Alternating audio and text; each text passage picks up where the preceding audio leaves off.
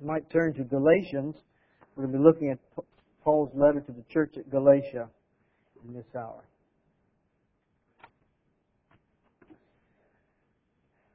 Just so you know, in the next session, we're going to be talking about, from Ephesians, talking about what the church is really all about, what Christianity is about. And in the busyness of our spiritual pursuit, sometimes we lose sight of what it's all about. And that's what we'll talk about in the next session. But right now, we want to look at what God would say to churches that are straying. It's a problem that we face as we think about the religious world in general, of so many churches believing and practicing different things, to begin to be critical of one another puts us in a bad light, particularly in our culture of let everybody do what they want to do and don't say anything. And yet we see in the Scripture that there is a need to follow the Lord. So how do we deal with that kind of a situation? What we want to do is look at in this letter an example of what God would say to churches that He believes that are straying or moving away from the truth. It's interesting also to notice in Galatians the kind of things that God is reacting to in this admonition. We're going to have to look at it quickly because we're looking at all of Galatians, so we'll just notice some important points. Now, when you think about Galatians, I don't know what you might remember, but what jumps out at me is in chapter 1, we've got the instruction about if anyone preaches any other gospel than that which we have preached, let him be accursed. And he says it again. And then at the end of the book of Galatians, there is the list of the works of the flesh and the fruit of the Spirit. In the middle of the book of Galatians, there is that statement that is often quoted about we're baptized into Christ. And that's when we put on Christ. And that's how we're children of God. So there's three different verses from the beginning and the end, and the middle, three different places in the book. I wonder what those three things have to do with each other. They're all in the same letter. And we might think that, well, he's just talking about different things, and those happen to be in the letter as he talks about the importance of the gospel, the importance of baptism, and the importance of doing the works, the fruit of the Spirit rather than the works of the flesh. That's really not the case. They are strongly connected. And I hope that we see that as we look at the lesson this morning and what God is going to say to churches that are drifting.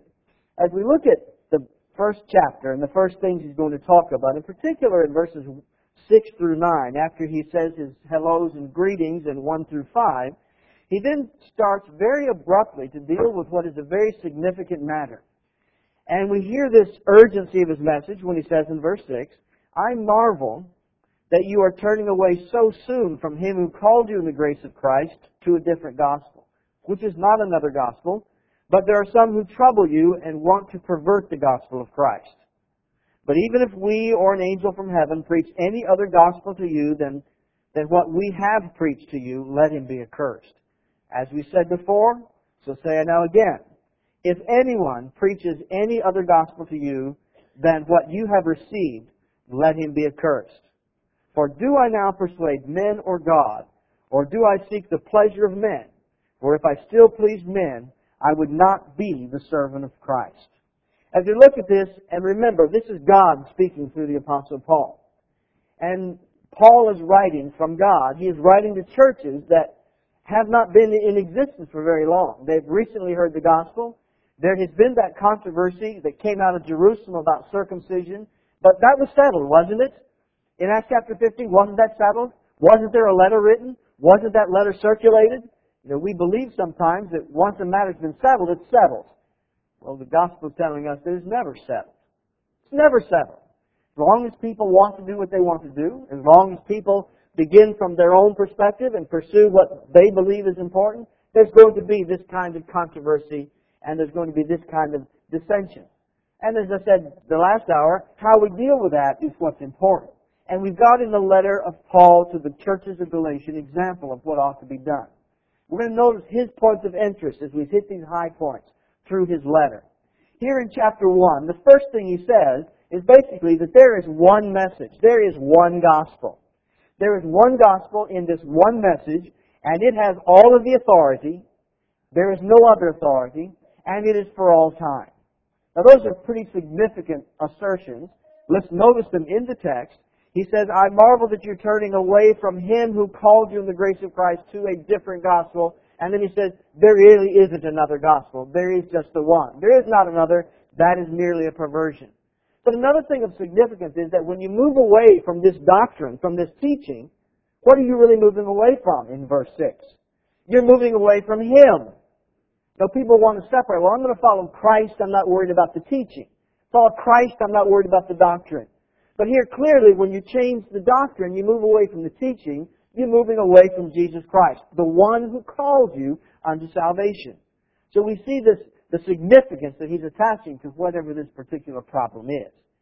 There is no other gospel, he says in verse 7. These are just those who troubled. By changing the gospel, they're troubling you. But there is only one authority, because Paul says, though we apostles, that would be the we, or an angel from heaven, that would be what appears to be divine authority, but it's not really God talking. It's some other spirit, some other heavenly being. We see are angels really are they really the source of false teaching in the New Testament or now? I think this is a little bit like what Paul does in 1 Corinthians 13. Though I give all my possessions to feed the poor and give my body to be burned. There's just not many people doing the first of the two. And there's certainly not anybody that's doing the second of the two, offering themselves to be burnt. But he is expressing this hyperbole. He's saying, even if an angel from heaven brings a doctrine that's different from the one you've heard, let him be accursed. There is no other source of truth. And that's his point. There is no other source of revelation. And as we notice this, we also see that it is already a settled matter. People want to suggest that the gospel is evolving and changing, and that's why there's differences. That's why we keep adjusting it and altering things, because the gospel is evolving. At whatever the date this letter was written, and I take it fairly early, but let's let it be late, let's let it be even 60 AD, it's 30 years at the most after the gospel was first preached. And what Paul says when he writes this letter is if there's any preaching that is different from what has already been preached. Notice the verb tense. It's already done. It's already been preached. If you hear something new, it can't be right. And then he adds to it, he changes a little bit when he says, or if you hear something that you have not received. In other words, those brethren have heard everything there is to hear. Everything that needs to be preached has already been preached. Do you understand that? There is nothing new.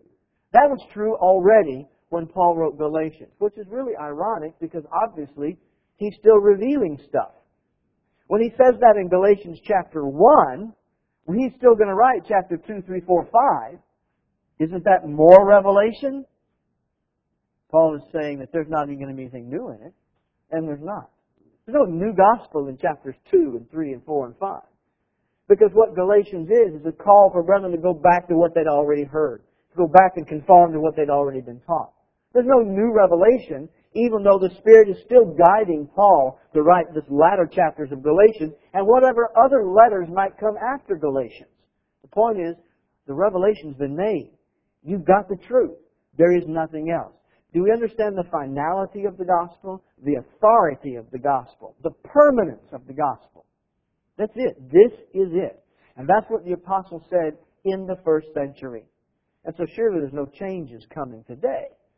And we need to understand the nature of this powerful statement of Paul in verses 6 and 7. Spending a little bit extra time on these early verses because this is where the groundwork is laid. We won't go this slow all the way through the book. But as we keep reading into verse 10, he raises a significant issue, and this is what he wants us to see clearly. That if we're going to seek in our Christianity to please the Lord, then it ought to be obvious who we listen to. In verse 10, for do I now persuade men or God? Or do I seek to please men? For if I still please men, I would not be the servant of Christ. He says, so which is it? And the idea of persuading men or persuading God, we think in terms of persuading men to follow the truth. But that's not the sense in which the English word persuade is being used here. If we want to call for the goodwill of men, think about God in that regard. If we want to persuade God, what are we persuading God of? Well, that's not the idea. We are calling for God's goodwill, for His good favor. We want to act in a way that He is pleased, If we want to please men, and that's what he says in the next line, then we do what men want us to do. If we want to please God, then you do what God wants you to do. And how do we know what God wants us to do? We've got to hear it from the Lord. This is just so simple. It is so clear. But this is fundamentally the rule that will solve the issue of division in religion. If there's any digression, any change, any controversy, any wondering about what ought to be done, we come to this attitude and this philosophy in Galatians 1, 6 through 10, and we've got the clear path. This is what God says to churches that are straying, that are easing gently away in some minor way from the truth that's already been revealed. This is what the text says to do.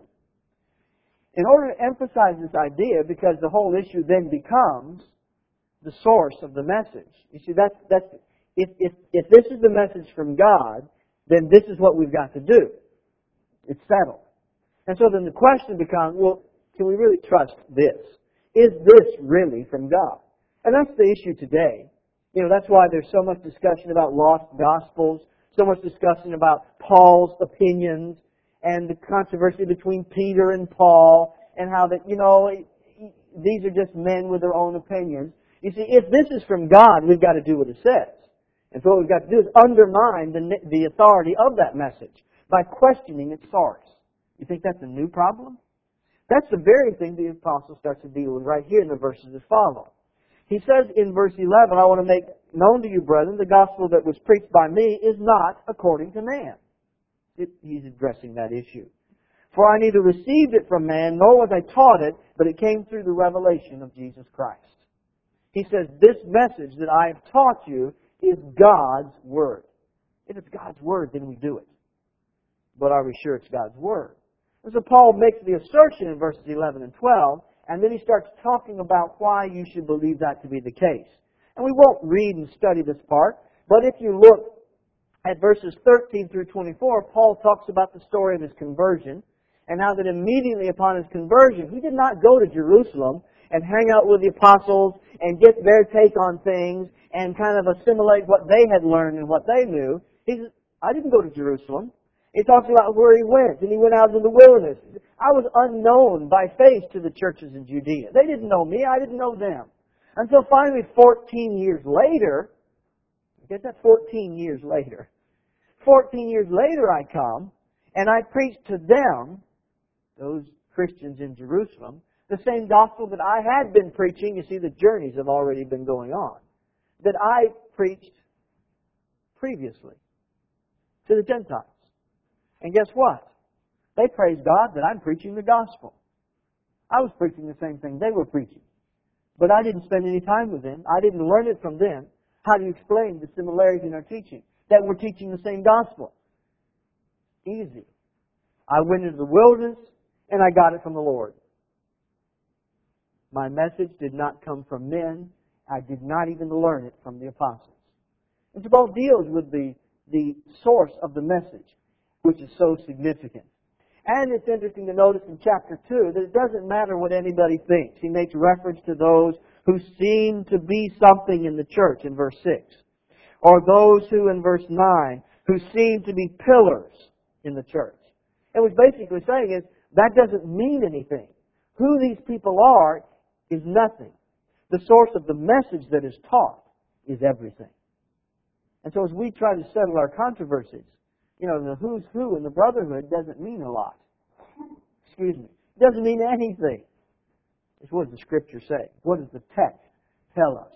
That's what Paul is emphasizing. He was not at odds with James or Cephas or John. But a little bit later he does have to mention that I did need to correct Peter. I withstood him to the face because of the errors in his life. Paul says, it's the gospel, people. It's the revelation from God that means everything. And if you're not in it, well, what did it say back in verses 8 and 9? We're going to be cursed. We've got to teach it and we've got to practice it. And we see the power that he puts on the Word that is revealed. That is the source for all that we are spiritually. And there's nothing else. Now, obviously, I hit chapters 1 and 2 kind of quickly there. We're going to do the next couple of chapters even quicker. As we look at at what comes in chapter 2, verse 3, we notice that circumcision is the key issue that he's going to deal with, and now he starts to talk about that as the specific matter of controversy. In chapter 2, verse 14, he starts talking about that think about it. You, Jewish Christians, you want the Gentiles to keep the law. A law that, number one, you no longer keep, and number two, that you didn't keep when you had it. Error is always inconsistent. And he says, look at the evidence that is in the Spirit's working. The Spirit that you receive by which you are working miracles. Law or faith? He moves on in chapter 3, verses 6 and following, and talk about Abraham as your father. He is the father to whom that you look to as the source of all that you are spiritually. We are the children of Abraham. But what does that mean? Are you children of faith? Don't forget, Abraham lived before the law. We need to be children of Abraham in the faith.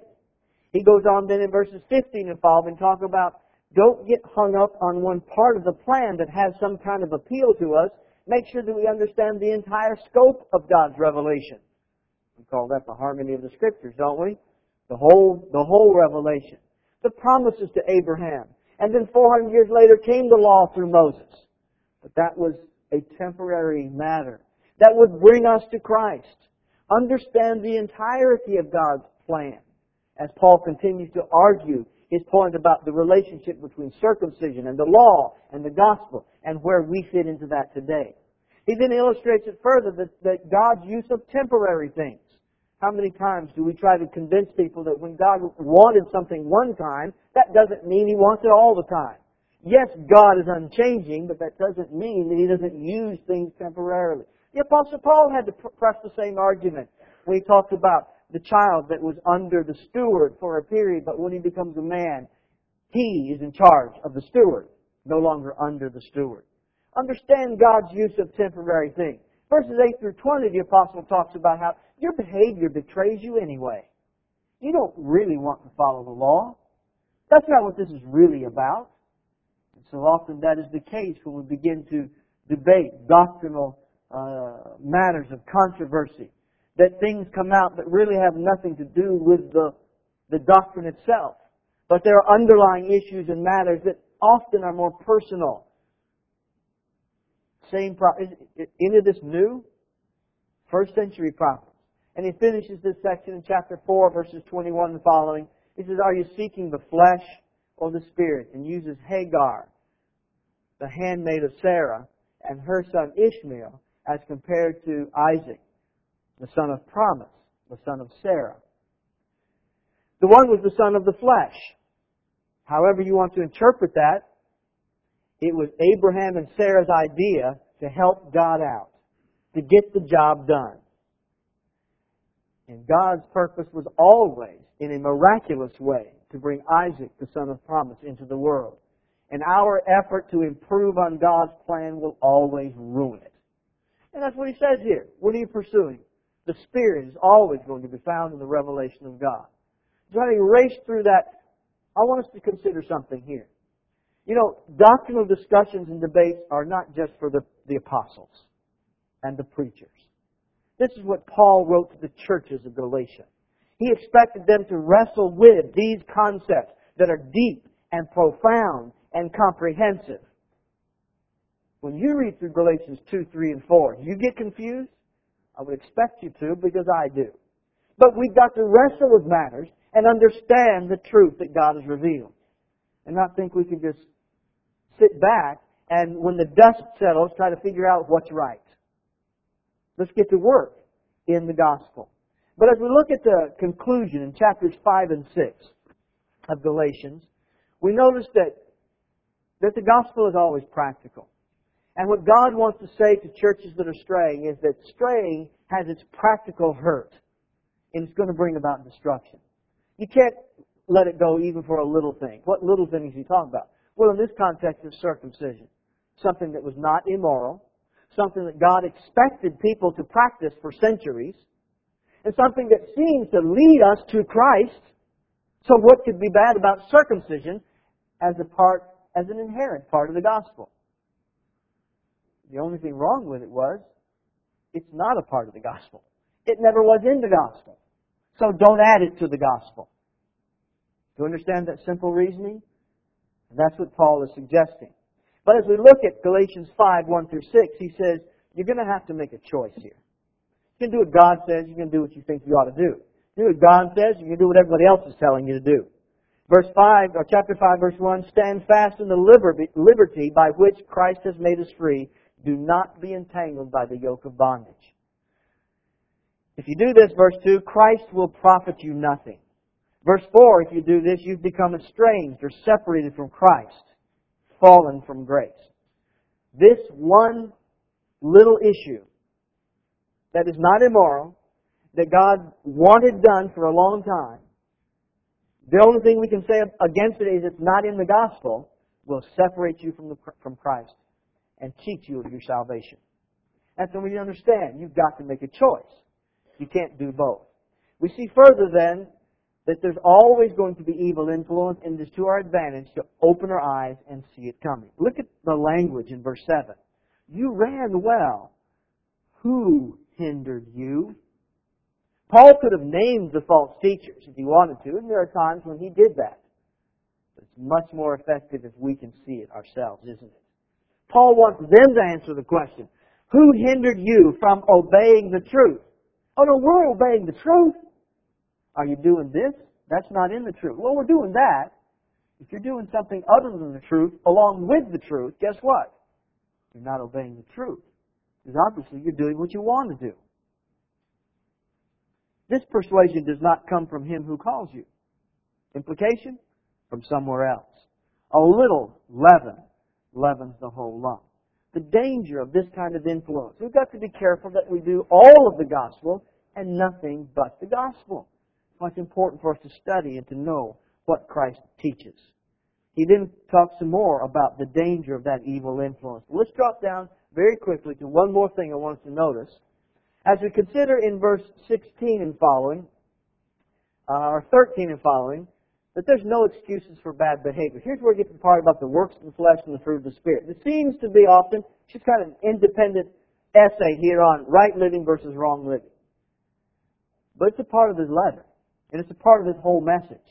Back up to verse 13. He says, after this discussion of the controversy and the danger and the doctrinal arguments that he presents, in verse 13 he says, for you, brethren, have been called to liberty. You see, he's talking to the hearts of the people that he believes will listen. You've been called to liberty. Warning. Only do not use your liberty as an opportunity to the flesh. So he said, watch yourself here. Watch yourself here. No circumcision. That's not right. You're not supposed to do that. But watch your attitude as you refuse to participate in that. He says, but through love, serve one another.